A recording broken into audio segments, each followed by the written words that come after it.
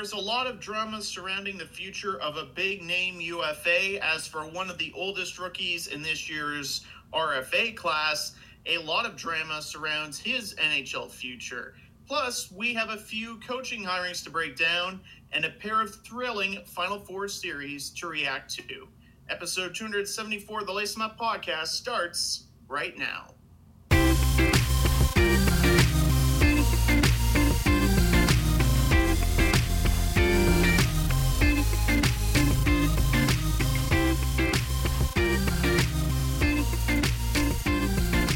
And now, it's time to lace 'em up. Here's Brett and Steve. And welcome to the show, ladies and gentlemen. I'm Steve Ellsworth. I'm Brett Duboff. Our biggest headline is a doozy, Brett, and for the Minnesota Wild fans, hopefully it gets resolved quickly and with a positive outcome. What are the odds that Kirill Kaprizov heads back to Russia? Yeah, this has led the NHL newswire for since it came out on 2 days ago, so Friday. So there's been a report by Kevin Weeks, and we'll get into that in a second. And he says, I'm repeating what he said in this tweet, although it looks like he may have got rid of it. I don't know. But he says, as of now, talks with likely Rookie of the Year Kaprizov and Minnesota Wild have gone cold. My understanding is he's in Moscow, and it's believed CSKA, his KHL team, is interested in signing him for KHL and Olympics. So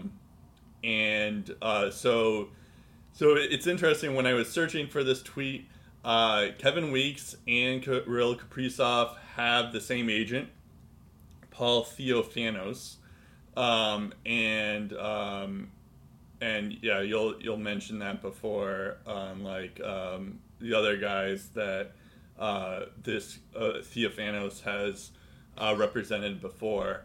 But like when I was searching, there was a lot of people who were trying to who were like Wild fans, basically saying what does Kevin Weeks know, or anything like that. And that's also in exchange for Michael Russo, who's like the Wild beat writer for The Athletic. He says that Kaprizov is at a buddy's wedding in Moscow. His agent gave the team a heads up. As for the CSKA rumors, that's his only option besides signing with the Wild, and they'll offer him a ton of money. So expect those rumors as long as he's unsigned here.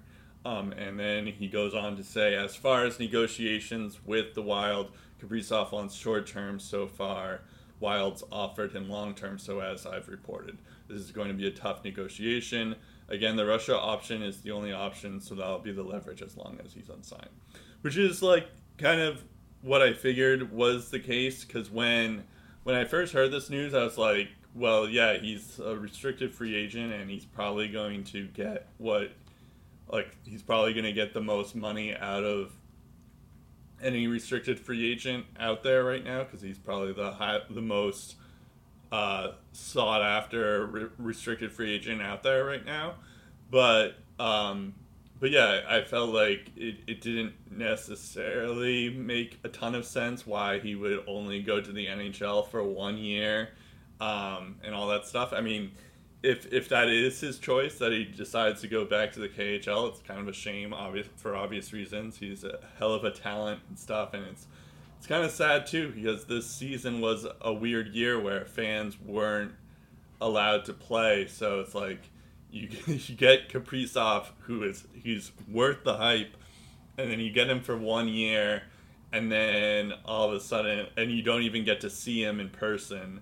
And he brings the Wild to a playoff spot, and you have a lot of other young prospects in Marco Rossi and Matt Boldy and Kalen Addison, and even Kaapo Kähkönen, who's played a little bit this year, and then that could all fall by the wayside because Kaprizov isn't just decides to go back because he misses his home too much, or something like that. So It's a little bit sad if that happens, but I have a feeling it's just a negotiation tactic.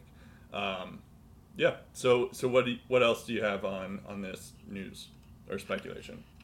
Yes, there are a lot of layers to this, as one might gather. Although the fact that the NHL is taking part in the Olympics, I don't know why the Olympics would be a sweetener for the KHL team. I'm pretty sure Kaprizov would be going to the Olympics regardless. Of course, I could be wrong, but a little bit of a track record on Paul Theophanis, the agent for Kaprizov, and the guy that Kevin Weeks knows from his hockey playing days. If you look at his catalog of NHL players that he represents today, there's not a lot of big name players. There's not too many players, period, compared to the likes of J.P. Barry, who is the agent of Dougie Hamilton. We'll talk about him later on. But over the past couple of off seasons, Theophanos' clients have really struck it rich. In 2019, 2019, Semyon Varlamov, goaltender, signed with the New York Islanders for $5 million per year over 4 years, so that's a total of $20 million. Theophanos was his agent during that time. 2019, everyone was talking about Bobrovsky and Panarin and where they were going to go. The agent for both of them, Paul Theophanos, and both of them got paid. Panarin got his mega 7-year deal with the Rangers, giving him $11.642 million per season, roughly that. So you tally that up over 7 years, and that's quite a lot of cash going into Panarin's bank account. And Bobrovsky, of course, everyone talks about it because of how bad it looks now, but he signed a 7-year deal with the Florida Panthers at $10 million per season and became one of the highest paid goalies in the league. So I think it could be a bit of a negotiation tactic. Again, I don't know for sure if Kevin Weeks is getting these sources from Theophanos himself or if he's getting them from another reliable source, but that the connection there is a little bit interesting. You mentioned the tweets with Michael Russo there. I'm sure money is going to be a factor in these talks. As you mentioned, Kirill's looking for more short-term. The Wild want a longer-term solution, and obviously so, because I would think Kirill Kaprizov is only going to get better from here. But Michael Russo, in a recent article, also alluded to another factor that could play into Kaprizov's decision to kind of wait and see with Minnesota, and that's Minnesota's options down the middle. So Michael Russo goes on to explain in a recent article that he doesn't get the feeling Kirill is going to be willing to commit to a team with no prior allegiances or ties under these circumstances. And these circumstances could change if Bill Guerin, the Minnesota GM, is willing to show Kaprizov a clear plan to upgrade their center ice position. And if he begins to execute the plan, hey, even better. But if you look at the options that Minnesota has to run with right now, Kirill Kaprizov has played with the likes of Victor Rask, Joel Eriksson-Ek, Ryan Hartman, and Nick Bjugstad. If you look at the 5-on-5 minutes this season, he spent 409 minutes with Victor Rask, 113 minutes with Hartman, 101 minutes with Eriksson-Ek, and 89 minutes with Nick Bjugstad. Now, it should be noted, Eriksson-Ek had a good season, probably his best one yet, and the ceiling is probably going to get a little bit higher, and he should be a very serviceable player for them. And he even finished fourth in Selke voting, so good for him on that front too. And if you look at also the Corsi numbers, they look pretty good with Joel Eriksson-Ek as well. But Joel Eriksson-Ek, as I mentioned, isn't the guy that Kaprizov played the most with. It was with Victor Rask. And you look at the Corsi numbers with Victor Rask, not good. Not good. Probably the worst out of the amount of Corsi that I was able to glance through. And mind you, of course, it's tougher to say that because with all of the other Corsi numbers, it's with guys playing less minutes than we spent with Victor Rask. I think the other three guys put together, I don't know if they equaled the same amount of 5 minutes as Kaprizov had with Victor Rask. But still, it doesn't take away from the fact you look at Victor Rask's numbers over the past few years and the fact that Minnesota got absolutely fleeced by Carolina in that trade and they gave up Niederreiter in that deal. It was almost an instant regret within the first couple of weeks of that trade being completed. And that is the guy you put Kaprizov with? Like, he's right. It can't be like that forever. He's not going to sign long-term for that. So now it comes down to, okay, well, if we find a way to keep Kaprizov in the fold, if we find a way to sign him, now we got to show him that we're actually serious about upgrading down the middle. Mm-hmm. But we need cap space to do that. Oh, but we have a little bit of cap space to work with. Oh, we have to sign Eriksson Ek. Oh, we also have to sign Greenway. Oh, we also signed Jonas Brodin and Jared Spurgeon, our current captain, to long-term contracts as well. Okay, so who are we going to get rid of? Victor Rask. Oh, who's going to want him? Maybe Zach Parise. Oh, who's going to want him? Ryan Sears is a serviceable guy, but his contract's still got a lot of term and dollars attached to it. So that's where Minnesota runs into problems now is in order to address the position down the middle, they're going to have to move some big contracts. And some of the contracts they have, I don't think are really tradable right now. But either way, they're going to have to find a way to make it work. I think Parise is probably gone somehow. And I think Matt Dumba, who had a good year and I think deserves to still be on Minnesota, I think he might get traded anyway just because they could get a lot of value for him and it's money coming off the books that they need to address their situation down the middle. So that's why I think Dumba is probably going to be trade bait again. But either way, one of Suter or Parise or Rask, or maybe two of them are going to have to come off the books. Because signing Kaprizov alone and signing Eriksson Ek and Greenway, that's going to cost a lot. So you need to make sure you put your finances in the right areas. And right now, they're really lacking down the middle. And it's either they don't address it and Kaprizov leaves potentially, or they address it, sign Kaprizov, and make some moves to make that happen. So it either way, it puts Bill Guerin in a tough spot, and it could honestly derail his offseason plans. Like this whole situation could change how he plans out his summer, how the team improves in different areas. You didn't even mention that Kevin Fiala is also an RFA. So forgot. Yeah, they might want to keep him too. Yeah. So all the more reason. And as good as Joel Eriksson Ek has been, I think Kevin Fiala has been proven that he's been good for longer. Whereas Eriksson Ek has only had 1 year where he's been pretty good, and of course Kaprizov is there too, and he's only had 1 year. But Kevin Fiala is kind of important to their rebuild as well. For sure. And and as you were talking about Victor Rask, the things that got in my mind while you were talking is Victor Rask had a pretty good year, but I think a lot of that could be due to the fact that Kaprizov was on his line for the most part. Yeah, a lot of it probably has to do with it, because look at the numbers before Kaprizov got here. Yeah.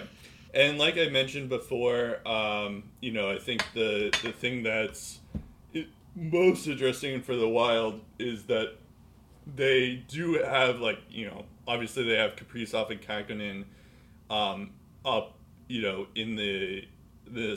on the pro roster right now, but just from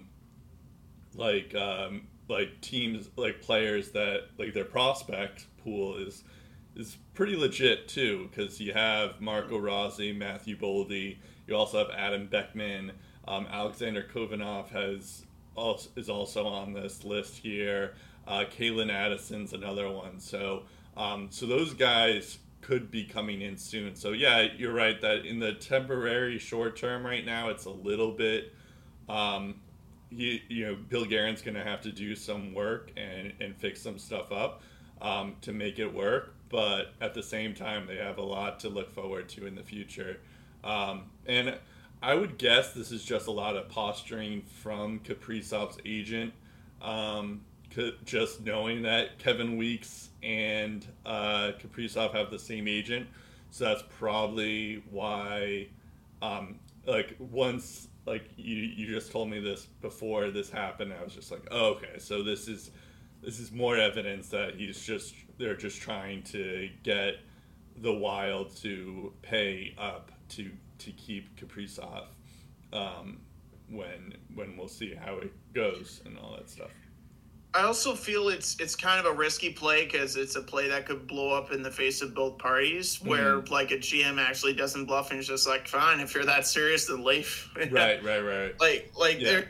I get like that Kaprizov's good and he makes the Wild better, and there's no question about it. They love to have him on this team for years and years and years, but one player doesn't make a team. True, although Stanley Cup winners in the past have proven that, but it would just look so bad on Minnesota to have such a talented player just leave after 1 year. Well, yeah. A player that literally changed how people look at this team. They don't look like a boring team anymore. He's a dynamic player that's made everyone around him better, and just seems to only get better as the season goes on. And what strikes me about him as well is down the stretch, in the final 15 to 20 games, playing like an MVP player, scoring goals in big moments. The pressure doesn't faze this kid at all. So it was interesting. When you said the first part, I was just like, I was just thinking like, well, wait a second. Like, Kaprizov has changed the Minnesota Wild rebuild and the franchise forever. So you can't let him go. And then you just said all that stuff, and I was just like, okay, so you just read my mind there. there's a certain limit, Yeah.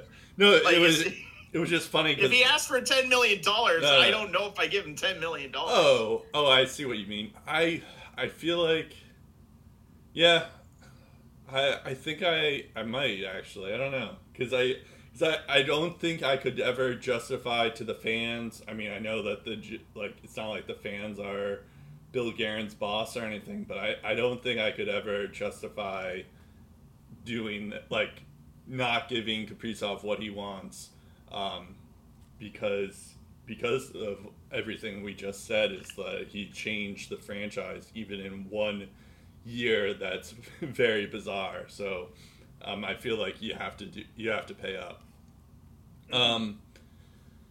Anyways, let's go to another sticky situation, to another team, the Carolina Hurricanes. It was kind of interesting too, because we just did their obituary last week, and the good news for the Carolina Hurricanes is that Rob Brind'Amour, he's signed his extension. He has a 3-year deal now.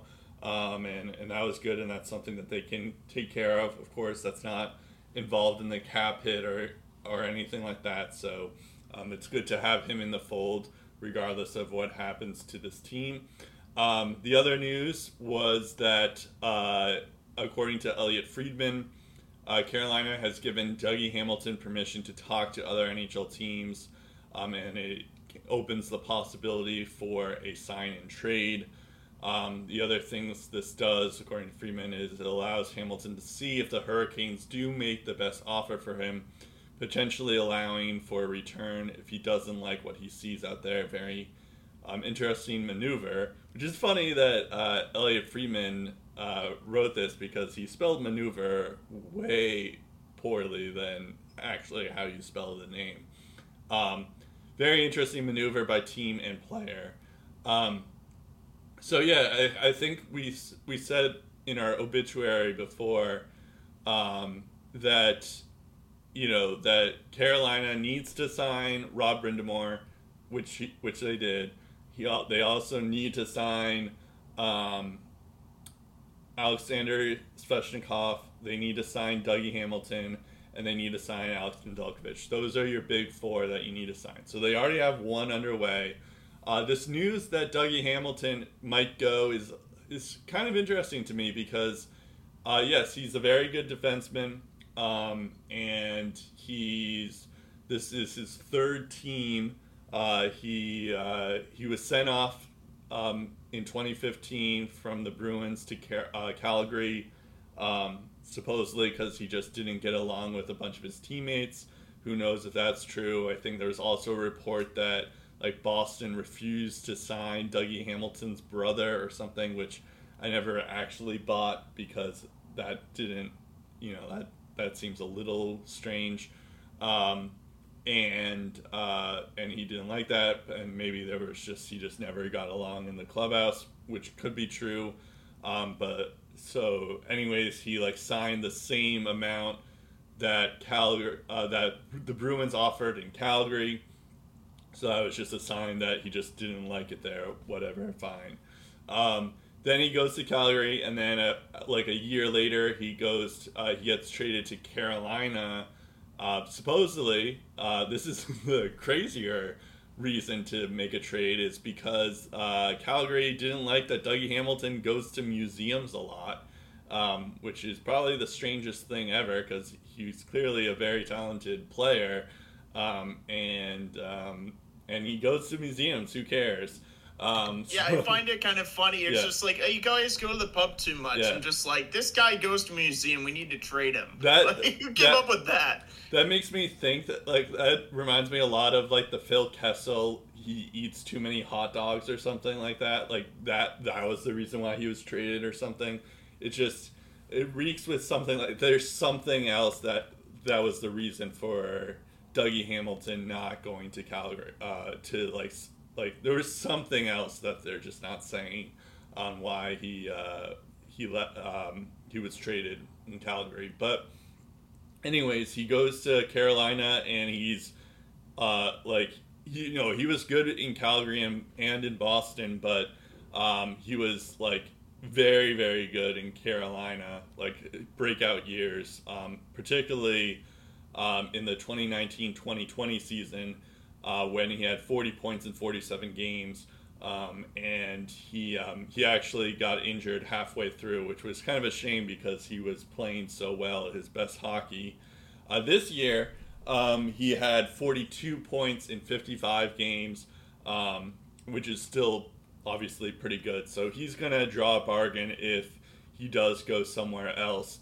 I could see the appeal to Dougie Hamilton, given my brief history of his career so far, is that like I could see the appeal to like the fact that he has been traded twice because of quote unquote personality conflicts, and I could see him trying to test the free agency waters because he can see he's going to be offered a lot of money because right away he's the most sought after defenseman right now, even more than Seth Jones. I mean, I know Seth Jones is in a slightly different situation, but yeah, I think there is.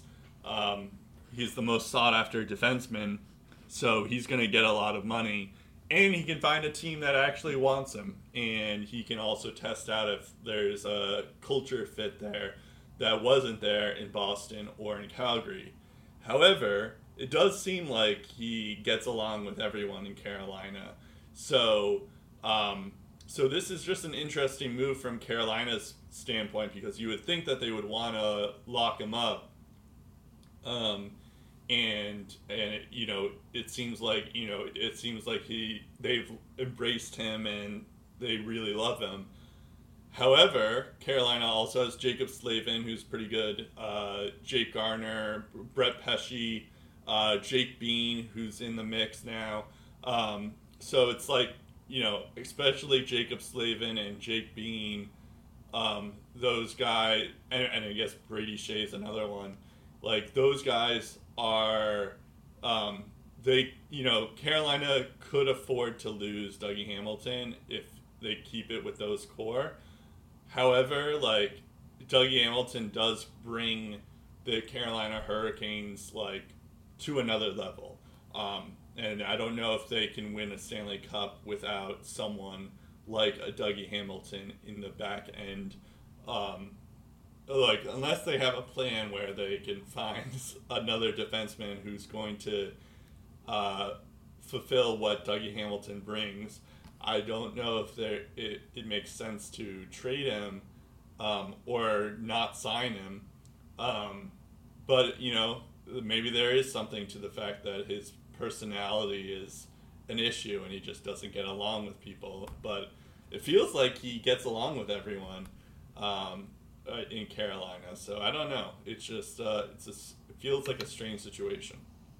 Well, it's a strange situation because we haven't really seen it before. Right. Like a team with an unrestricted free agent of Dougie Hamilton's caliber, just like, yeah, we'll give you permission to talk to other teams. It's almost like they're being a little bit arrogant about it too. It's just like, yeah, like you can look at other teams, it's fine, and then like they know that deep down it's going to they're just going to sign him.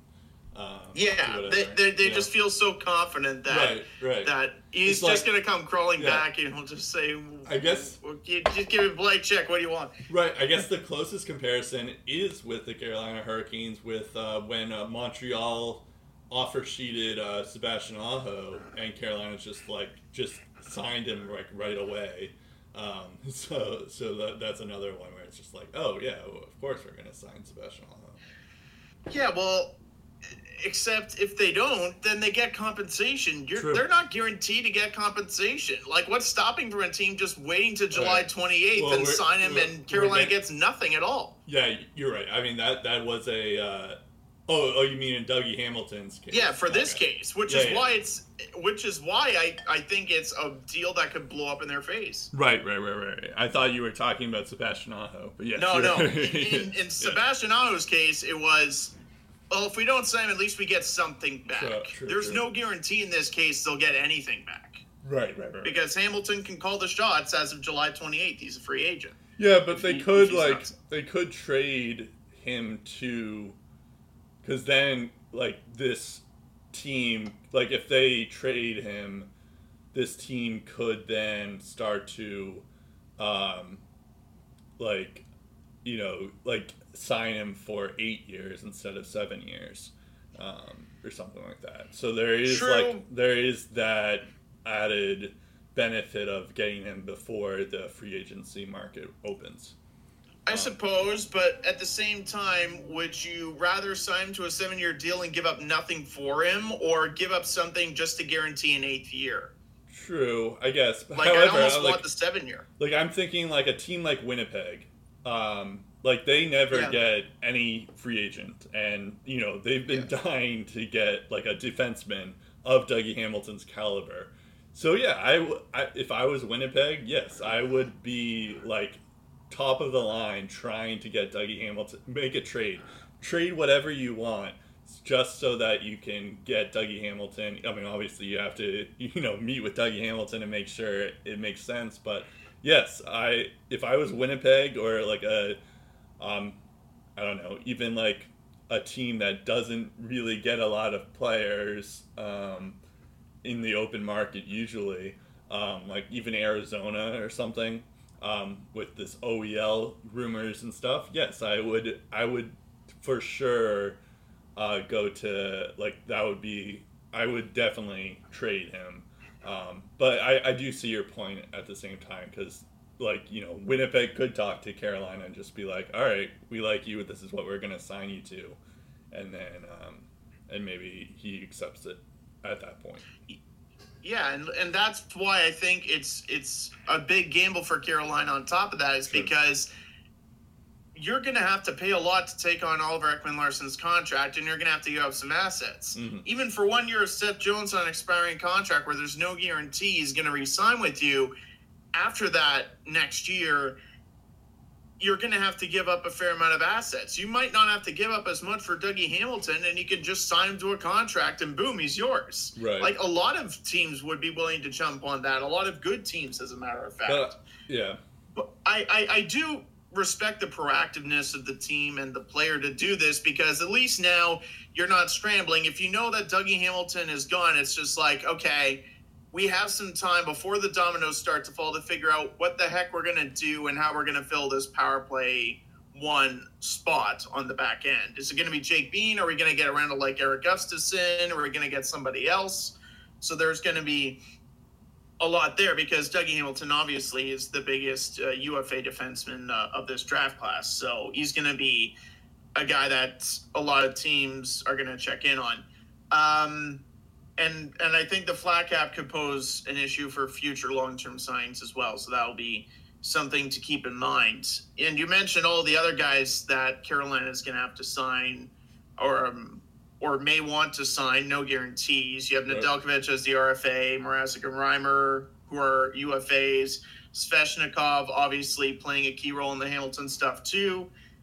I'm just thinking, like, if you're Carolina, I know they have a lot of depth on defense. Slavin and Pesce I don't think are going anywhere because they're the two-way defensemen that make that back end what it is.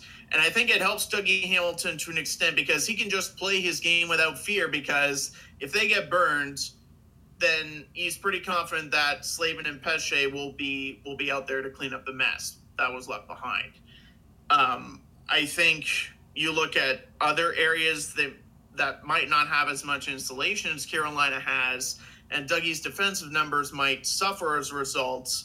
He might still put up a lot of points, but I think the defensive numbers could take a hit. And I think they're pretty decent enough because of the likes of Slavin and Pesce on the back end to help him out. At the same time, when you look at guys like Brady Shea and Jay Gardner, I'm just thinking, do either of them have the same kind of ceiling as Dougie Hamilton? And the short answer is no, they don't.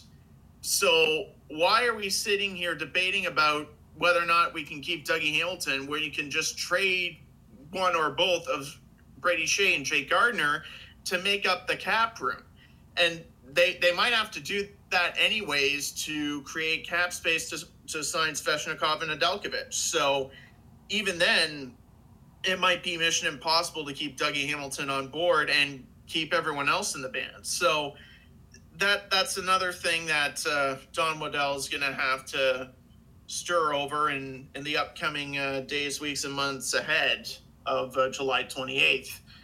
But I just feel with this move, it's like the Hurricanes backed themselves into a corner. Like, they didn't really have to give permission to teams this early to talk to Dougie Hamilton. They could have waited it out a little bit longer, and now you might have to settle for whatever you can get. I feel the contending teams, they don't do that. They stick to their guns. They stand by what they have, and they don't break when they're faced with a tough situation. I fear that Don Waddell might have broken by giving all of these teams the permission to talk to one of the biggest UFA defensemen that's out there on July 28th. And there's not much you can do about it. Now they're talking to Dougie. Nothing's really come out of it, but you're giving them the chance to work out an offer with Dougie Hamilton. And I would be shocked if not a single one of those teams didn't provide Dougie with an offer that made him think, do I want to stay in Carolina? There's going to be at least one team guaranteed that makes him think twice about his future with the Hurricanes. Yeah, I guess the reason why I've been thinking of like this trading thing is because I think the fact that they get because of the fact that like if you have Dougie before July 28th, which I think is the free agent date, like you get you can sign him to an 8th year, so that could be intriguing. And that's the only reason why I think Carolina is willing to do this is because they know that they could work out a trade with one of these teams. And then it's like, so let's say they don't allow a team to see him, and then they feel like then they could potentially lose Dougie to nothing if they don't allow teams to talk to him. There's also a chance that maybe Dougie wants a longer term and Carolina's not willing to do that, and then this is their way of trying to see what else is out there, and maybe Dougie comes back, but they're willing to stick with their guys if Dougie isn't there. Yeah, I don't know. Maybe, and also I think maybe there is a chance that Dougie's just like, you know what, I want to get paid and I'll take the best offer. And maybe there is something to just Dougie just wants to have more control in the situation, and Carolina is just trying to appease him by giving him that control. Um, anyways, so if Dougie does sign him, or if Dougie does go elsewhere, I already mentioned I think the best spot for him is probably Winnipeg. Um, Philadelphia maybe makes some sense too, because they've been looking. They're probably also in the most need for defensemen. But are there other teams that you're thinking of that Dougie could go to that makes sense? Um, it's kind of tough because I think the fit is so important. That's going to be a tough one to dissect. I'm sure there's like the usual like 2, 3, 4 teams that are big game hunting that could probably serve as a good fit for him. Off the top of my head, I'm not really going to provide an answer because that team and Dougie Hamilton need to figure out, okay, is this going to be a fit personally, professionally? Is this going to be a long-term solution here? And also, do we have the money? Because the flat salary cap is still a thing no matter where Dougie signs. So that's not going to change if he stays in Carolina or goes elsewhere. So there are a lot of factors at play as to what is the perfect fit. And I think up until July 28th, if they want him that bad, they're going to have to give up something to Carolina. So there's going to be a lot of balls in the air with this thing, and it's probably going to go right down to the wire. This adds to the Kirill Kaprizov stuff because negotiations with Dougie Hamilton, this isn't the first rodeo. It wasn't a tough it wasn't an easy negotiation in Boston, and it led to a trade as a result. Right.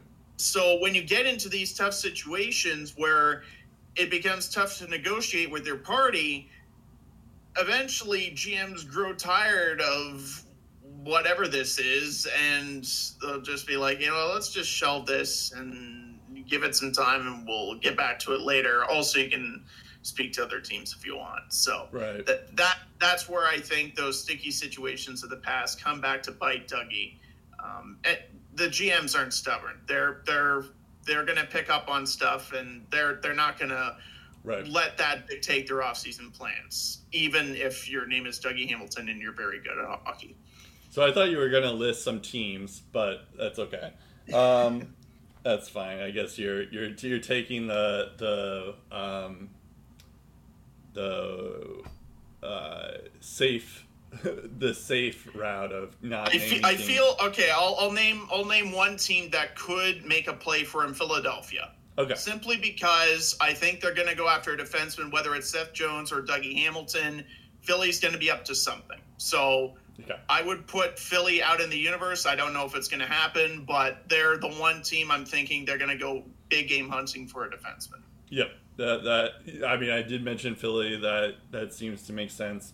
But yeah, and I was going to say Winnipeg, I think, is the other one. And in particular, if there is a team that's going to trade for him, I think it could be Winnipeg, just because no free agents ever go to Winnipeg. I feel like Winnipeg might realize that and say, like, okay, like this is our shot to get Dougie after they talk to him or something like that. So then they can sign him up and get him there. And then I was also thinking Pittsburgh maybe, although I think they're in a weird cap situation, so maybe not. Pittsburgh is, again, one of those wild cards that you don't think makes sense, but they sign him anyway just because they're the Pittsburgh Penguins and they can, even if it doesn't make sense. And it would also piss off Philly, so why not, right? And you also bring up a good point, too, is that, like, this would be Dougie's fourth team, and two of those teams were because they were unhappy with, like, or he apparently wasn't a good culture fit, And this time, we're not really sure why Carolina's doing this. Maybe it's like a positive thing or not. But yeah, I would imagine there are GMs who are a little bit wary, knowing his history in Boston and in Calgary, and now in Carolina, where you're like, wait, what? Why do you want to go? I thought everything was cool. So yeah, I think it does bring some red flags for Dougie. Is like, okay, so maybe he's just like a prima donna or something, and you have to figure out how that works. So yeah, there's a chance for that. Okay, we have to get moving on. I feel like. In other news, Gerard Gallant finally gets a job. We've been talking about this, it feels like forever, and he's going to be the New York Rangers coach. And I think there was reports a while ago that he was, like the Rangers were looking at or talking to Gerard Gallant. In fact, like Vegas had to give Gerard Gallant permission to talk to the Rangers.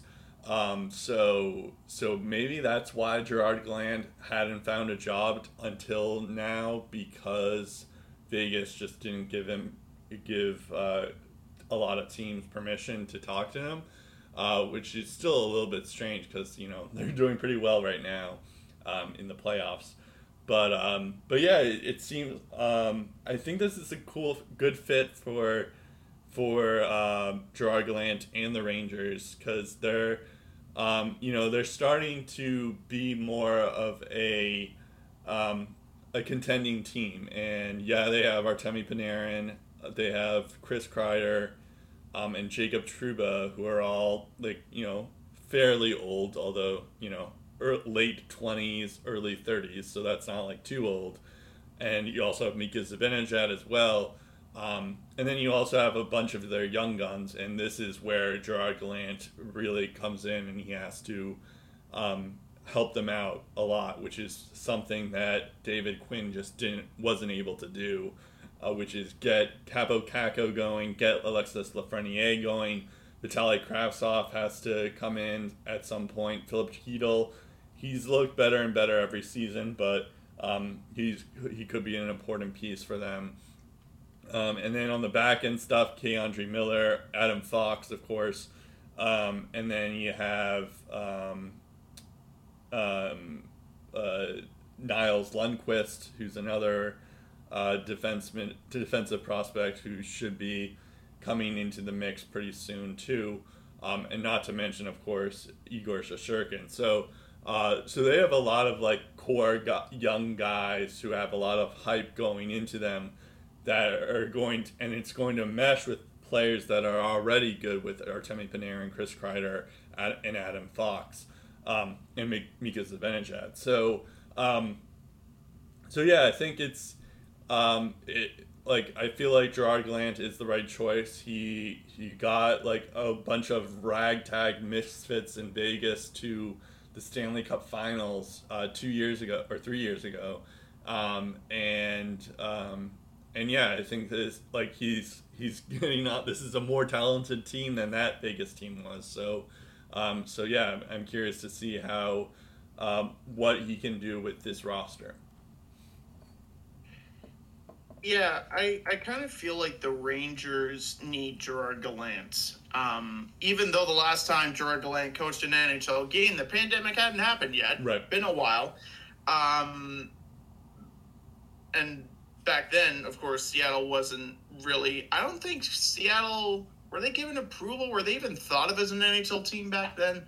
No, maybe they were. No, I don't think so. But I don't think they were approved by the NHL at that point.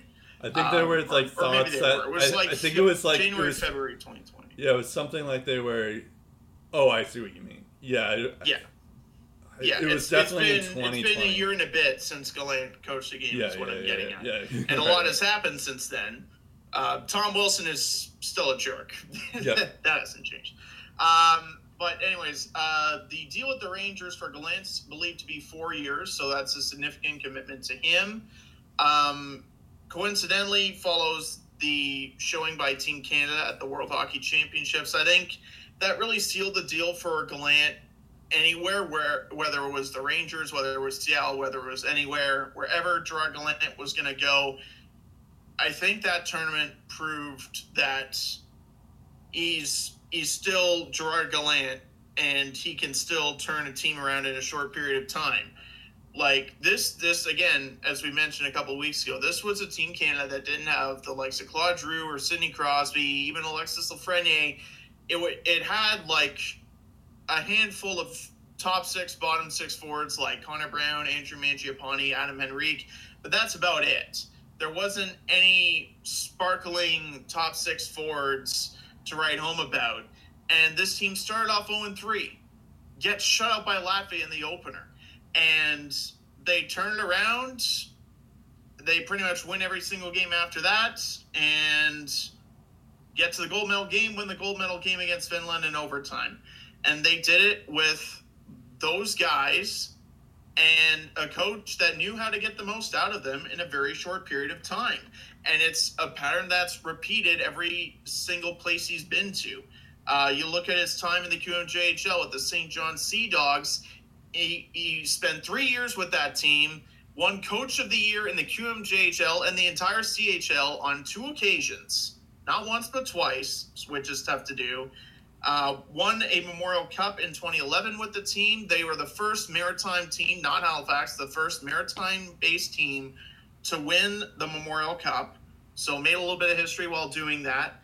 And then he goes to Florida for his first big head coaching gig. I know he was a head coach in Columbus, but I think the one that really put him on the map was his time in Florida. And the first couple of years were very, very good. In his first year, they had a 25-point jump. The Panthers weren't really good, but they got better really, really fast under his watch. And then they actually won a division title in his second year. I think they had like 103 points, something like that. And they were the top seed in the Atlantic Division. So that just goes to show you how, again, in a short period of time, how he's able to rally the team together. And then, hey, he gets a second chance in Vegas, and look what he does. Same thing, short period of time, on a team with basically the scraps of other NHL rosters. They put together a team that goes to the finals in year one and wins the division title and wins 50-plus games. That's how good he is capable of coaching any single hockey team on this planet, basically. I think he could get Ottawa 30 wins if he really wanted to in his first year with the team. I think he could. Just because he's that good at trusting the guys that he has at his disposal, even if they're not used to playing first-line power play minutes or top-line minutes against the other team's best players, right? So when I look at Gallant's resume, I think it was pretty clear that he should have been hired a long time ago, whether he was waiting for the right opportunity or Vegas wouldn't allow the other team to talk to them, because Vegas, the main reason why the Rangers got to talk to him is because Vegas let him, because he was still under contract with the Golden Knights, even though they fired him. Yep. So that's partially how this came to be. And then the Rangers hire him. And I look at the Rangers team and I see them and I'm thinking, first of all, this top six looks better than the top six that Vegas had in its first year. Mm-hmm.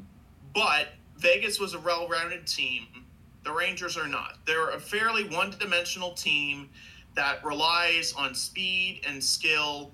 But when you look at their takeaways, the takeaways aren't that promising. The giveaways are even worse. And this was a problem with David Quinn as coach, and in the later stages of Alain Vigneault's stint with the Rangers, it was also a problem. You look at the first year that Gerard Gallant was with the Vegas Golden Knights. The New York Rangers that same year in 2017-18 had 991 giveaways, the second most in the NHL. The year after, 986 giveaways, that's fourth most. The year after that, in 70 games last year, 827 giveaways, second most again. And then this year they had 501 giveaways, over a 56-game slate. That is 11th most. So while it did improve, and they were playing against pretty good teams in that highly contested division, 11th most is still not fantastic. It's not something to take pride in.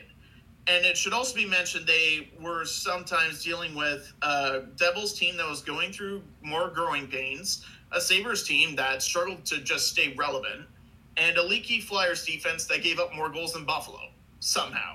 So it's not exactly promising when you look at the numbers there and say they actually improved. I don't know if they really improved in that department at all.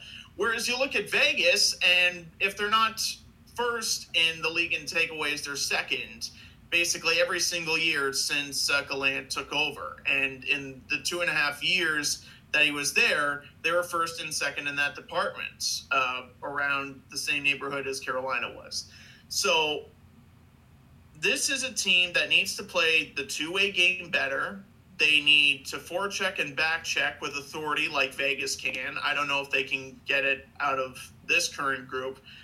But at the very least, they need to get better at the overall game, the two-way game, because that's how the Rangers are leaving their goalies high out to dry sometimes, is that they're giving up a lot of shots on goal, a lot of quality shots on goal, and Shesterkin and Georgiev are having to make pretty difficult saves to keep their team in the hockey games, just because they play that very fast-paced style that can put them in very bad spots. So they need to work on that. And then, of course, they need to work on, the special teams, the power play, the penalty kill, and the overall roster and how it's constructed. They need the bottom six to be, if not as good as Vegas, at least close to that, for them to really take that next step forward. And they need to in order to do that, they need to get the most out of Philip Keedle, out of Brett Howden, out of Libor Hayek. All of those guys that have struggled to really find their stride, Capo Caco, Alexis Lafreniere, they need them all on the same page. Jacob Trouba, too. Every single person on the Rangers is going to have to bring it. And I feel like with Gallant at the helm, that's going to be a little bit easier. I don't know if it's going to lead into immediate success right away like it did with Vegas, but I think you are going to see some improvements in how the Rangers play, and it's going to reflect that in the standings. Yeah, I think I predicted that. I think when I saw the last game the Rangers played against my Bruins, I was just thinking, like, this was before they hired Gallant, obviously. I was just thinking, like, okay, this Rangers team is going to be pretty legit, and I was calling my shot that I think they're going to make the playoffs next year, and I'm even more convinced now. I feel like this is a great hire for the Rangers, for all the reasons that you just said. But yeah, I think a lot of the players have to commit like they're doing, and I think the biggest knock that I had on David Quinn was just the fact that he had like Lafreniere playing 13 minutes a night, or Kako playing 13 minutes a night, or even less. And I guess there is some, like, there is some argument for doing that, because they do most likely make mistakes, and you don't want, like, young players tend to make more mistakes and stuff. But at the same time, like, Lafreniere and Kako are your franchise, and like, how are they going to learn? How are they going to develop if you don't give them enough ice time, or shut them down whenever they make one silly mistake? So that part to me is like, I just hope that Gallant gives Lafreniere and Kako an equal shot that David Quinn wasn't able to do for whatever reason.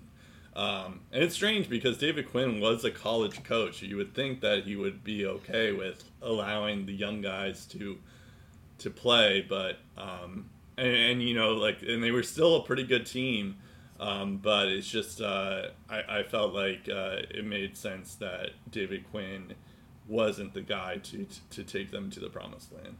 And I feel like David Quinn really didn't get much of an opportunity beyond those 2 years to like really prove himself.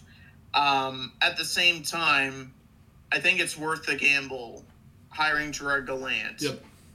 If it means getting rid of David Quinn, just because of the success that Gallant's had in different markets. Right. And how he's able to assemble teams together. Yep. So I think the Rangers are on the right track. Now they need to find guys that kind of fit Gallant's style a bit more, because I do feel that I'm not saying they need to like get so tough that Tom Wilson doesn't scare them anymore. Like, right. I'm not saying that, but they need to be a hard forechecking guy. They need to make it difficult for the other team to get into their zone. Yeah, and I guess. I think if the players can't adapt to their style, you need to find players that can. Well, that kind of reminds me of what James Dolan was saying, is that he felt like they needed to get tougher, and they needed to get, like, you know, more enforcers. Like, he's kind of like thinking like this is the 1990s or 1980s NHL, when like toughness was a valued commodity in the NHL, which I don't necessarily buy either. So I don't think like the Rangers should go on and get Ryan Reeves or players who play like Ryan Reeves. But yeah, I think there is like a way that you can do it where you play like, you know, good hockey and defensively responsible hockey. But while also like allowing your young players like Lafreniere and Kakko to grow and develop, so that they're not like in fear that they're going to be on the fourth line when they make a mistake, because mistakes are going to happen.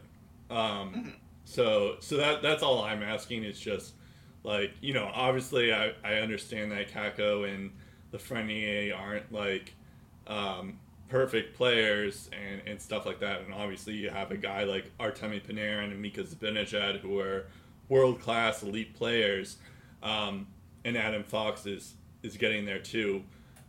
So I get that, but like at the same time, I feel like Lafreniere and Kakko has unlimited potential, and that's going to be the way to go if the Rangers ever want to win the Cup. Is they have to get those guys going so that we can see what they're really good at. And what we know they're capable of. You can't rely on Panarin and Strome and Zibanejad to get all the points. Of like course.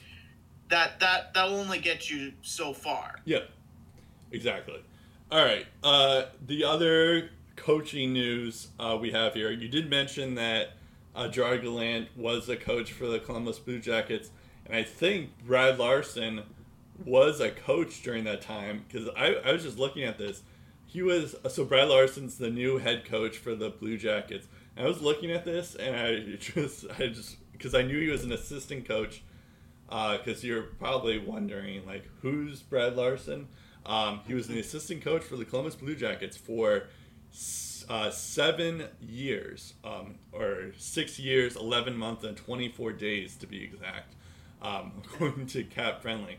So he's been in that feels like that's basically the entire Columbus Blue Jackets franchise. So Brad Larson probably was the assistant coach when Gerard Gallant was there, and that's so yeah, it's been 7 years, and he finally gets a head coaching job. It is a little strange because it's like there were other coaches that were available that they probably could have gotten. Gerard Gallant, like David Quinn and Rick Tocchet's. David Quinn's another one, yeah. Rick Tocchet's another one, yeah. I think Gallant was still available at the time of that hiring too, so they could have hired him if they wanted. True. If Vegas allowed it. Yeah. So and maybe Vegas didn't allow it. Who knows? But yeah. What threat does Columbus pose to them? Yeah, exactly. David Quinn may even end up working too, because it's not like they have a ton of prospects that he's going to ruin their career. So. But yeah, I think there is something to hiring guys that are in their system. Having said all that, because I think it worked for Boston with Bruce Cassidy. It worked for Pittsburgh with Mike Sullivan. There's another one that it worked for. I guess I was going to say Washington, but Todd Reardon. But I don't think you can really count that. but like those are probably the two best examples of Mike Sullivan and Bruce Cassidy, where you're getting guys who already know all these players. It's a little different with Brad Larson because he was the assistant coach, and Cassidy and Sullivan were the AHL coaches, so it's not like you can like he can get accustomed with the young guys. But at the same time, it's like, Brad Larson knows all the players, he knows all the staff, he knows the GM, he knows everyone in the team, and I think that can help him out a long term in his first head coaching role, and seeing it that way.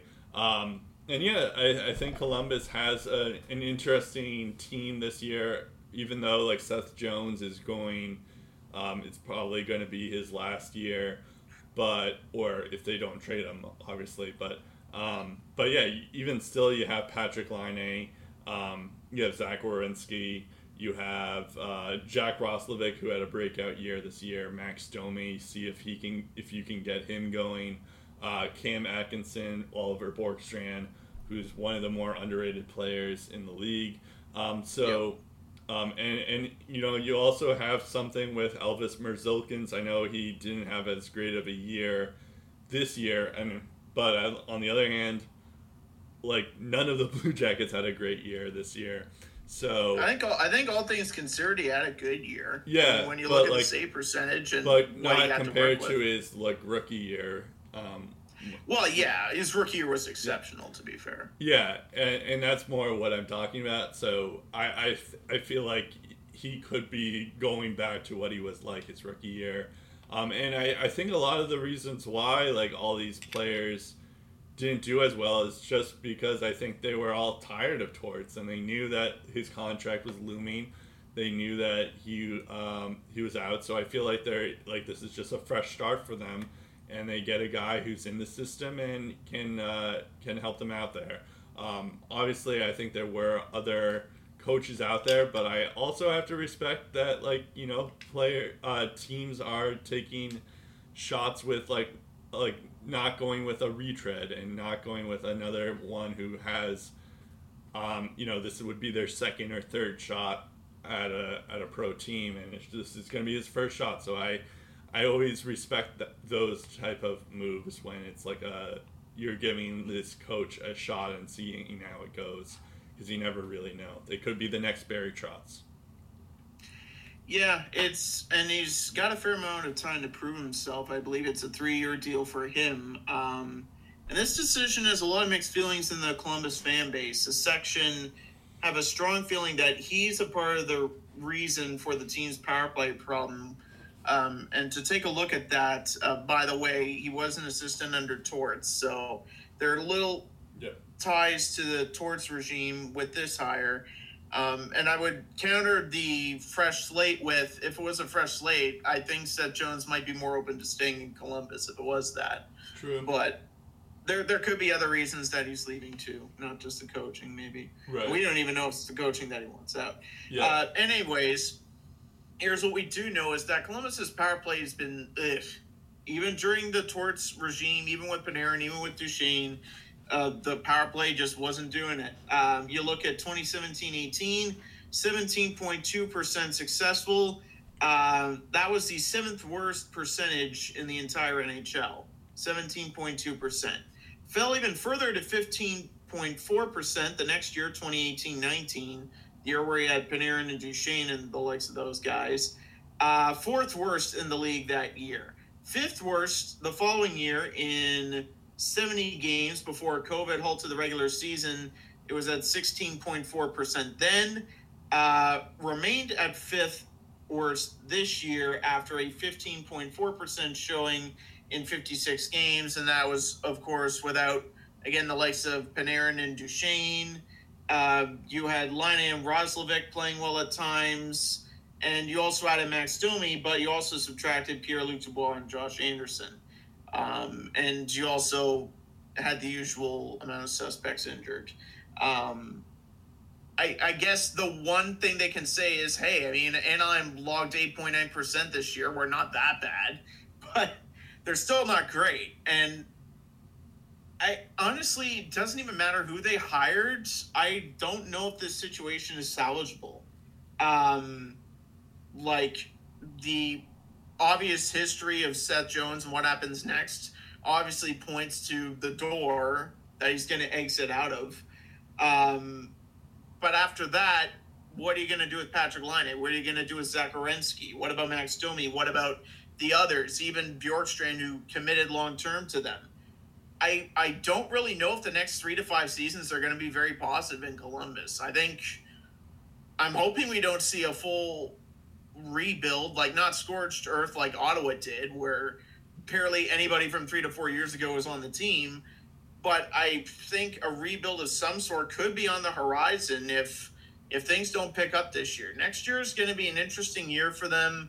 I'm not going to say if they're going to be good, if they're going to be bad, if they're going to be average, but I look at their roster and I don't think they're a playoff team based on how it's constructed, based on the unknowns of this Brad Larson and how he would run an NHL hockey team and the coaching styles he would use, especially with the division that they're in, where it's a very dog-eat-dog division that now has Gerard Gallant on it, by the way. Right. I don't know if you heard. I don't really have anything to be excited about in Columbus heading into next year. Sorry to say, it could be a very long season for them. Yeah, I guess it's possible that Brad Larson's not a great coach. I do remember when you said that the Columbus Blue Jackets fans don't love this hire, but I don't know. I think there is something to the fact of it being his first shot, and you never really know. But yeah, I think there is. I do like when teams don't go with the retreads. So I think there is something to that. But yeah, you could be right that this could just be a disaster waiting to happen. I'm not convinced if the Columbus Blue Jackets are a team that just got bounced in the second round and parted ways with John Tortorella, and they were considered a contender for years to come. I don't know if they make a Brad Larson type of hire, to be honest. I think they go after someone else. But given how things have gone, right, it's one of those things, well, let's see what this guy has. We'll give him a couple of years and we'll see where we're at. Right. Just because there's a lot of balls up in the air and we don't know what the heck is going to happen with the outlook of this franchise even next year, let alone a few years down the road. So yeah, I feel like it would be a different situation if they were playoff contenders and going deep into playoff runs. Yeah, that's a good point. I guess there's also Patrick Laine, that whole situation. He didn't really have the best year. I mean, neither did Pierre-Luc Dubois in Winnipeg. So it's at least it wasn't a terrible trade, but or so far at least. But yeah, I had hoped that maybe if Tortorella left, then Patrick Laine could get going, and I guess that could still happen, but we'll see. But yeah, I guess that's probably the only thing that could help Columbus Blue Jackets fans or give them hope is Patrick Laine. He might be pretty good, but yeah, we'll see. Although I guess he's a free agent next year as well, so he might be gone. Anyways, let's go to the series. There is some hockey going on, believe it or not. So the first thing we're going to say, well, first off, we usually record this on Sunday. The Vegas Montreal Game 4 is playing at 8 p.m. So in a couple of hours from now. So we don't know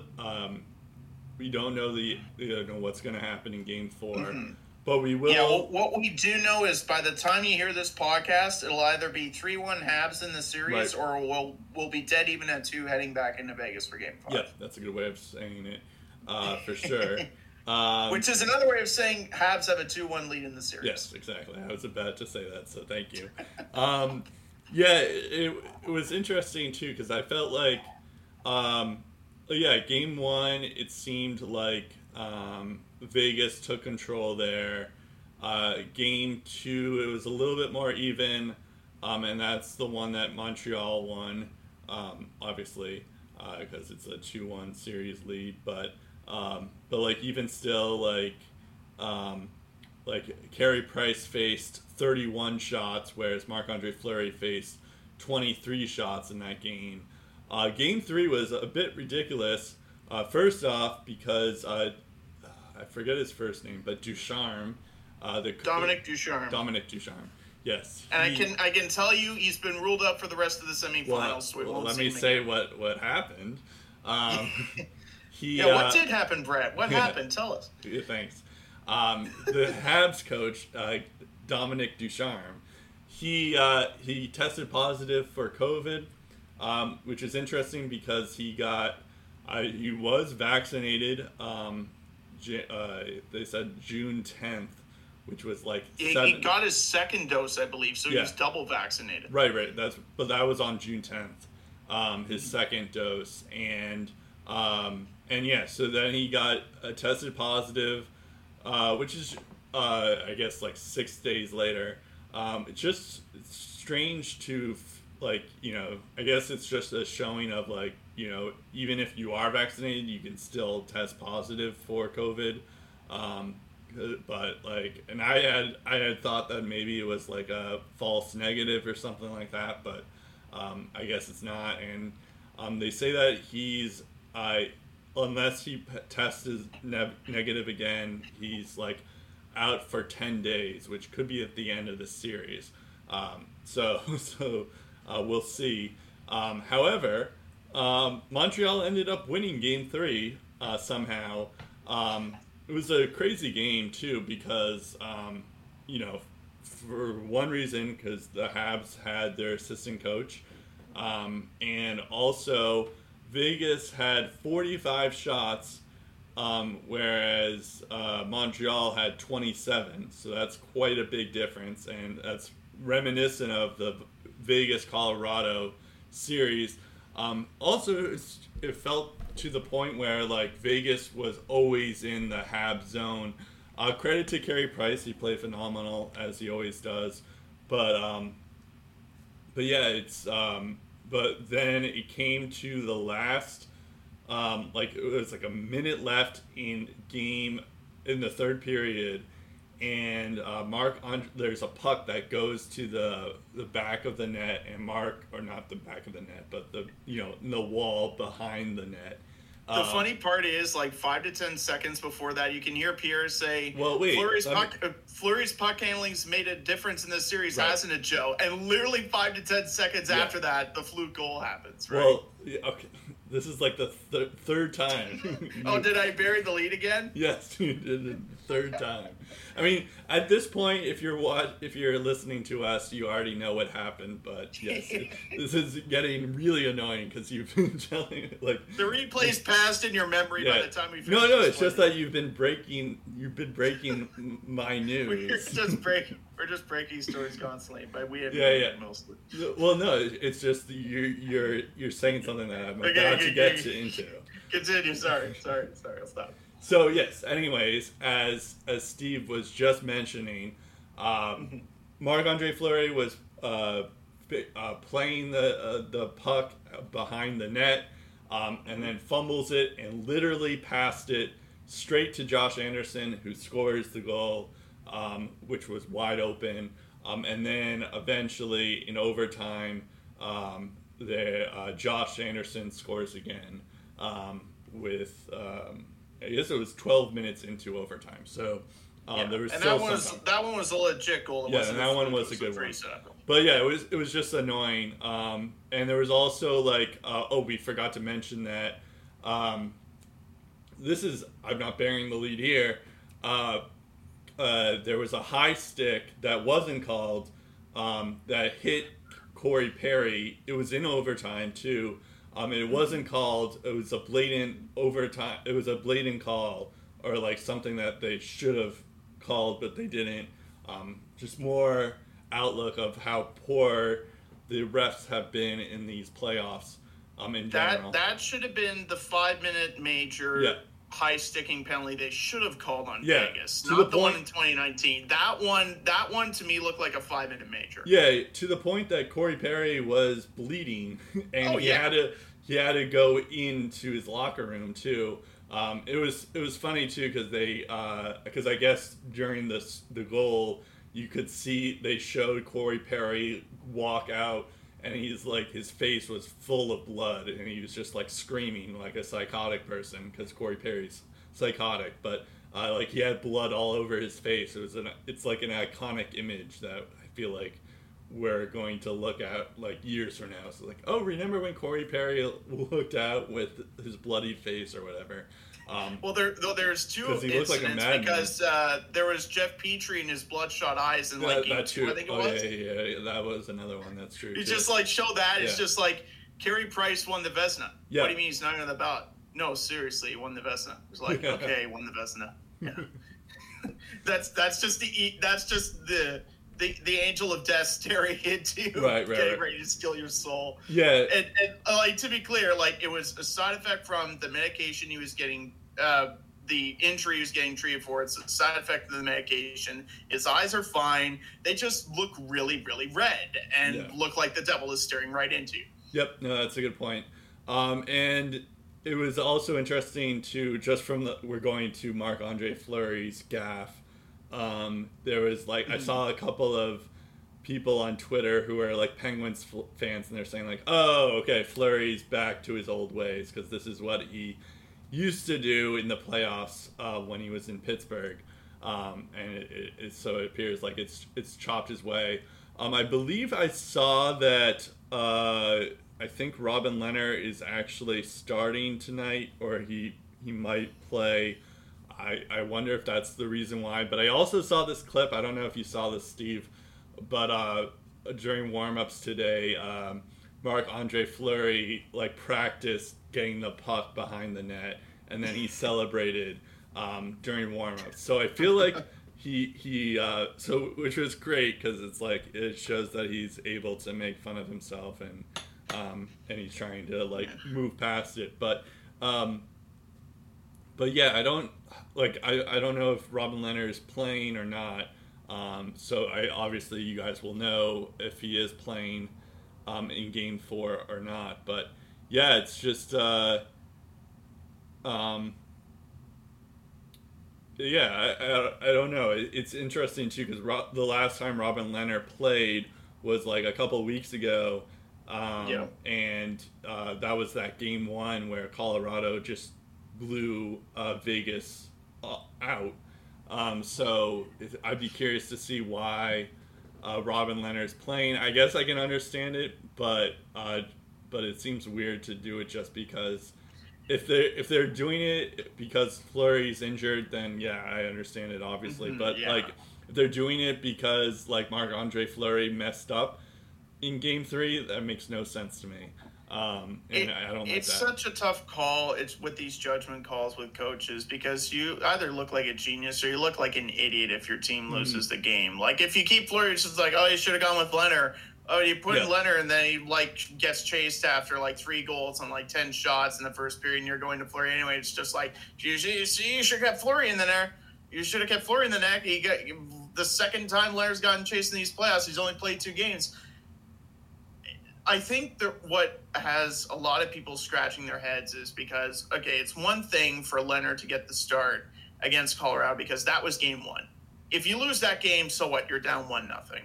If they lose this game, they're down 3-1 going back home, and they have to win 3 straight elimination games to just get to the finals.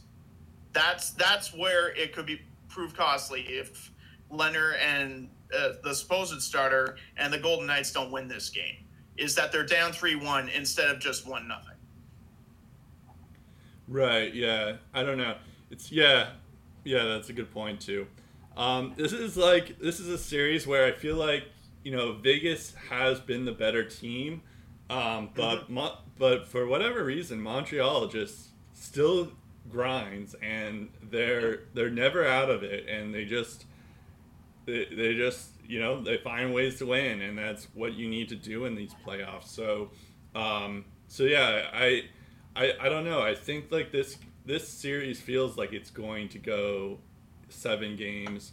I don't know. I feel like, but yeah, it's one of those ones where like I'm watching this, it's like Vegas is like controlling it the whole time, but then you see like, oh right, Carey Price is on fire, and then you see like, remember what I said? Cole Remember what I said Caulfield about the worst thing about getting goalied is getting goalied by Carey Price. Right. Well, that's happening to Vegas right now. Yep. At like game 3 in the first period, the shots were 17-3 for the Golden Knights. They were 30-8 after the second period. Yep. Like literally no contest. Vegas was dominating that game, and it was a 1-1 tie. Yep. And Montreal scores like not even a full minute after Vegas gets the first goal of the game. Like, this is what I'm talking about. When you let Montreal hang around, you are asking for pain. Right. And Vegas got pain in game 3. They need to take Montreal out of games early. And like Vegas was able to do in game 2, even though or like Montreal was able to do in game 2 when they opened up a 3-0 lead, even though Vegas battled back with 2 goals from Pietrangelo, they couldn't get that third one to tie the game because Carey Price did his thing and the Canadiens' defense was able to do the rest.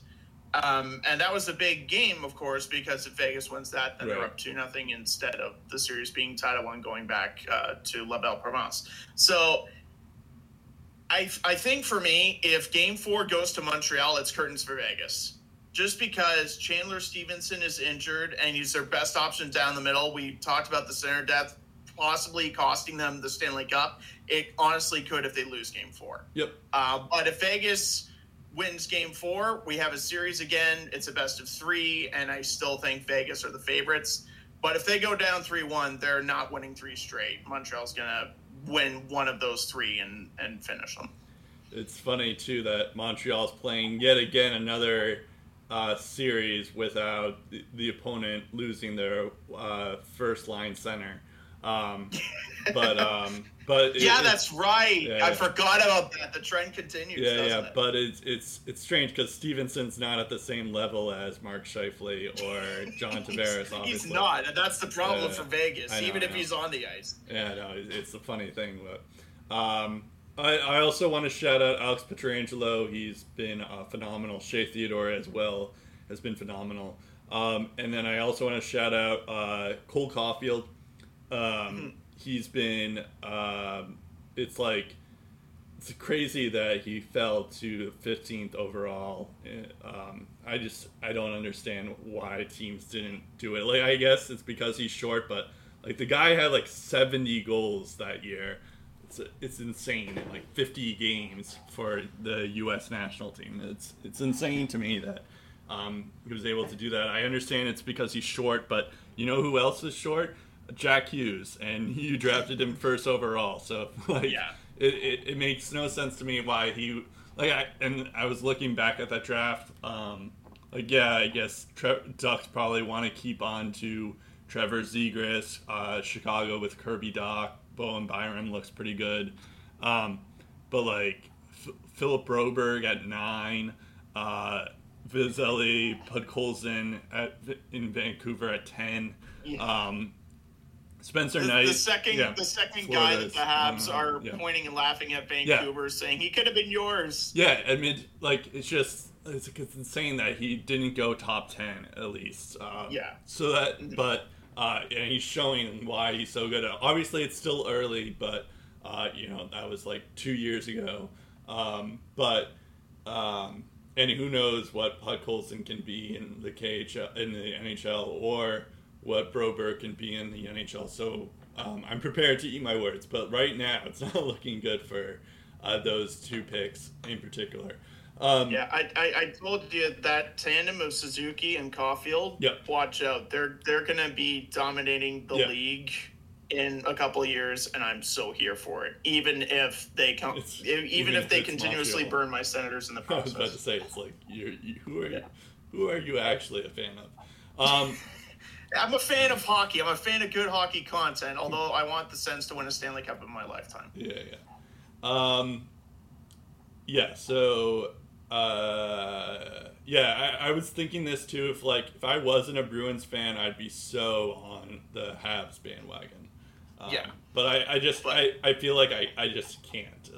It's just like I feel like I have to remove my Bruins card if I at this point, you just hope they get traded to another team, even if it's like friggin' Arizona, just to say, they're not a Montreal, I can cheer for them. Well, I actually secretly liked PK Subban when he was on Montreal. I just never admitted it, but and I can I admit that I like Cole Caulfield, and I also kind of like Brendan Gallagher too, but and I respect Carey Price, but I can't root for them at all. You won't buy a jersey with the name on him on the back because you'd have to buy a Habs jersey for that. Exactly.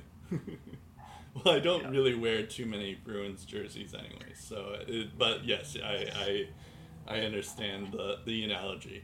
Now we go to the next series, which is Tampa and New York. This one is tied 2-2. This one's an interesting one because it feels like one game it feels like New York is going to win the series, and then the next game it looks like Tampa is going to win the series, and it just goes back and forth. In particular, this last game where New York was actually doing pretty well. They scored 3 straight goals in the second period, and then in the third period, I thought this is an actual game because Braden Point scores early, then Tyler Johnson scores early, and you're like, oh, this could be getting a little bit interesting here and there. And then it sort of was, but then the last 2 minutes, Tampa commits this penalty, Victor Hedman, in fact, and so then Tampa's on a power play, and I was just I was watching the Nets Bucks Game 7 instead, but I was on another screen I was watching the Tampa New York Islanders game, and then I saw that Ryan McDonough does the spinorama move, and all of a sudden Varlamov is for some reason out of the net, and he has an open net, and then in comes Ryan Pulock, who blocks that shot. It was probably I don't think I've ever seen a game end that way. There was maybe 0.2 seconds left in the game, and Ryan Pulock saved the Islanders right in that moment. And if the Islanders do end up winning the cup, that's gonna be the thing that we're gonna look at back in the day. It's Ryan Pulock blocked that shot, and it was just crazy too, because it's not only the fact that Ryan McDonough, who doesn't really do those flashy moves to begin with, he's not really known for his offensive capabilities as a defenseman, so he does this spinorama move. He has this perfect opportunity, and it doesn't get blocked. It's saved by the goalie. It's Ryan Pulock, and it was in the last seconds of the game. It was incredible. I don't think I've ever seen a hockey game end that way, especially with these stakes. At least the playoff games. I don't think I've ever seen a playoff game end that way either. So it's just crazy. I feel like that Pulock save is one of those fan base moments that everyone reflects on. It's not going to be the play that everyone talks about. For example, the 91 playoffs, the Penguins had that goal that Mario Lemieux scores against the Minnesota North Stars, where he just dekes 2 guys out of their jock straps and then dekes the goalie out of his, and bang, the puck is in the net. And it's just immortalized in hockey lore when you talk about best playoff goals ever. It's always there. But earlier in that playoff run, the backup for Tom Barrasso, Frankie Pietrangelo, he makes what they call the save against New Jersey. And I believe if the Penguins don't win that game, their season's over. Right. And that is a save that you hear about, not as often as Lemieux, but you hear about it. And I'm sure in Pittsburgh, it's talked about everywhere. They're just if not for that save, we probably don't win the cup in 91. We don't go on that mini dynasty run. And I think Pulock's save, similar to the Ryder save when the Bruins won the cup in 2011, I think it's going to be on that echelon of plays that everyone in Long Island is going to talk about until the day they die. Like, that's going to be one of those back in the old days stories that you tell your grandkids during that playoff run. Pulak came up big in the dying seconds. Yep. And I think you're right. If the Islanders do go on to win the Stanley Cup, that'll be the play that made it all happen. I think if Tampa goes into that overtime period, I don't know when they end it, but they're winning that game. Yep. Just because they were buzzing like crazy in the third period. The momentum was on their side and everything. But the Islanders are able to come out with that big play. And we talked about the officiating. That's also had some moments like I'm game about to talk about that one. Yeah. For example, we mentioned the point stuff. Dana Rourke justified that the high-end netminders need to be protected in this game. Well, if you're going to do that, then put Pelech in the box for shoving Point in. Like, give him a cross-checking penalty if you're going to penalize Point for goalie interference. Yep. And then there was, of course, the 7 guys thing, which we already talked about, too, that Trotz was enamored about. That's what I don't like is I don't know for sure if they're their makeup calls, but they feel like they're makeup calls to me because it's just bad call after bad call after bad call. That is what Game 7 of the Stanley Cup playoffs I don't want to see. I don't want to see calls like that influence a hockey game because that goal where 7 guys were on the ice, that's the eventual game-winning goal by Tampa Bay. Mm-hmm. Like, in a close game, you can't have those plays being talked about, especially leading up to. It's not 30 seconds before. It's right on the freaking goal. Yep. There's 7 guys, and it's right on the replay. Yep. Like, it's on video, and the goal still stands. Like, you need to have some sort of automatic replay system to overturn that. Yep. Like, it's almost like you need a spotter for every single game just to detect how many guys are on the ice if it's this frequent. Like, it's just stupid, man. Like, I get that officials are human and they can only see a certain amount of things, but the whole point is to make the right call. Like, why are we adding, like, 2-minute penalties if a call's being overturned? If the wrong calls are being made on the ice, like, we got to correct those. Yep. Like, take away the penalty. If so many incorrect calls are going to be made, take off the 2-minute power plays that you give to the other team if they're wrong. Because, like, if the inconsistent calls don't stop, you're still left with the same problem. You're still left with inconsistent officiating, and it's infuriating. It's infuriating to the people who cheer for these teams. Like, I don't have a dog in this fight. I don't care who wins the Stanley Cup. But I want to see good hockey, and I want to see hockey called right.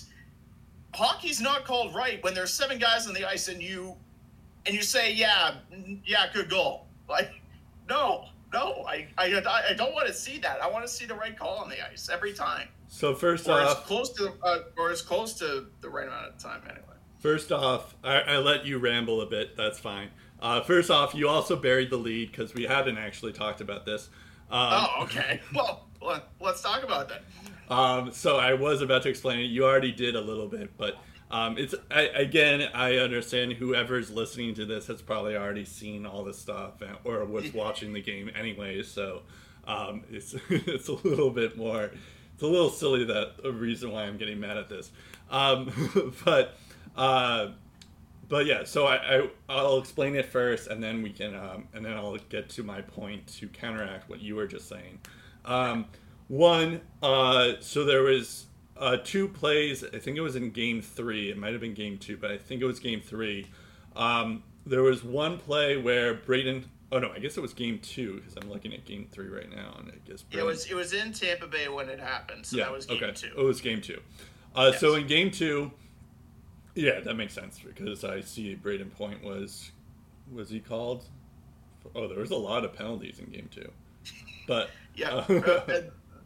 Are you talking about the one where Braden Point is shoved into the goalie? Yeah, the interference one, yes. Yes, but that was the same game though. That was the same game as the too many men. Yeah, it was the same game. Yeah. Yes, the goal happened after that play. As a matter of fact. Right. So anyways, so Braden Point gets this breakaway, but Adam Pelech basically pushes Braden Point into Semyon Varlamov to the point that Sorokin had to actually play a little bit. But I guess Varlamov played for the rest of the time anyways. Yeah, but, he did end up coming back in the game. Yeah, yes. But I feel like this call was even worse than the too many men call, because this one was one where Braden Point, yes, he fell into the goalie. Yes, technically he did go into the goalie. But the only reason why he went into the goalie was because Adam Pelech pushed him. And, yep.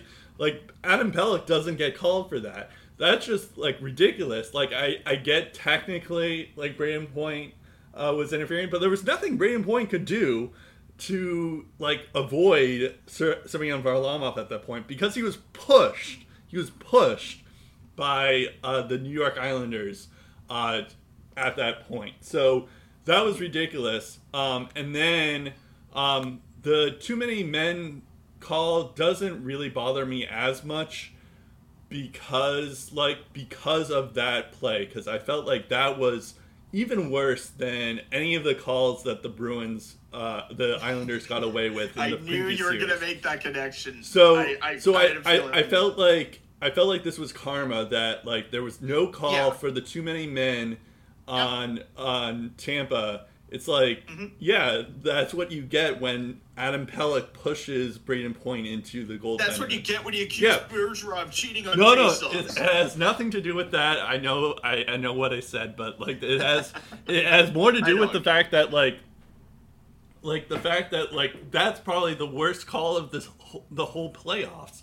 It's you can't it just makes no sense to me. I guess technically Braden Point did interfere with the goalie, but the only reason why he was able to do that was because he was pushed by his own by the other goalie. So it makes no sense to me. And obviously I get that Barry Trotz was irate afterwards, and I felt a bit of Schadenfreude from that. It's okay, now Barry Trotz is angry at inconsistent reffing.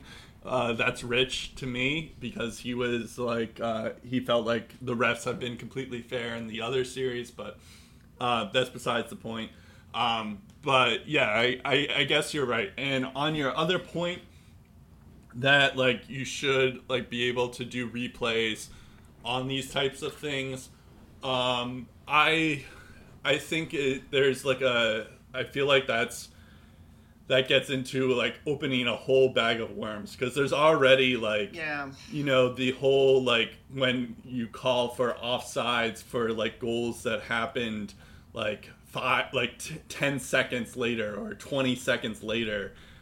So it's so if you start to do replays for literally every penalty, then it goes so crazy, especially because of how offsides challenges are working right now too. So I don't think it makes sense that you can replay for stuff like that. Yeah, it's just unfortunate that that it happened. And I feel like it's just a karmic type thing. It's like the other series. It's puck don't lie. It's just a tit for tat type thing where it's okay, the Islanders got away with something for that goalie interference thing early on in the first period. Tampa gets away with something towards the end, so it evens out. Tim Peel would be proud.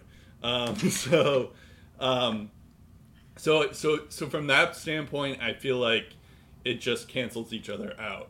And then I do want to talk about the actual hockey plays. I think Matthew Barzal's been pretty good. Braden Point, I think he has 12 goals in I think I saw 12 goals in these playoffs, and the Tampa Bay Lightning have only played 15. He's on a 7-game goal streak as well. 7-game goal streak. Yeah, he's been unbelievable. And scoring big goals. It seems like every goal he scores is a big goal in the game. Yeah, so he's been amazing. Matthew Barzal has been good too. Josh Bailey, I think, has it always feels like he gets in on the big moment goals too. Yep. Not just in the series. I think over the past 2 playoffs, he's like almost a point per game exactly. Right.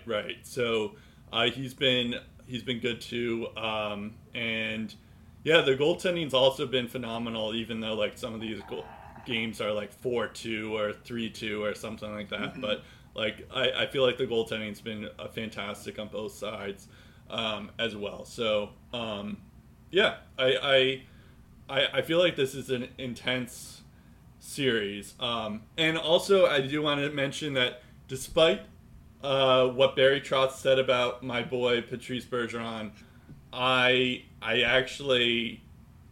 found myself actually rooting for the Islanders. So I'm a part of Fort Never Lose, which I still hate, but I am rooting for them. I think I'm now in the acceptance part of my 5 levels of grief. But if they face the Habs in the finals, then you have no choice. That was part of it, because I started to realize, like, okay, if it's the Islanders and Habs, you gotta. I have to root for the Islanders. I don't really like the Lightning, but I do have no choice.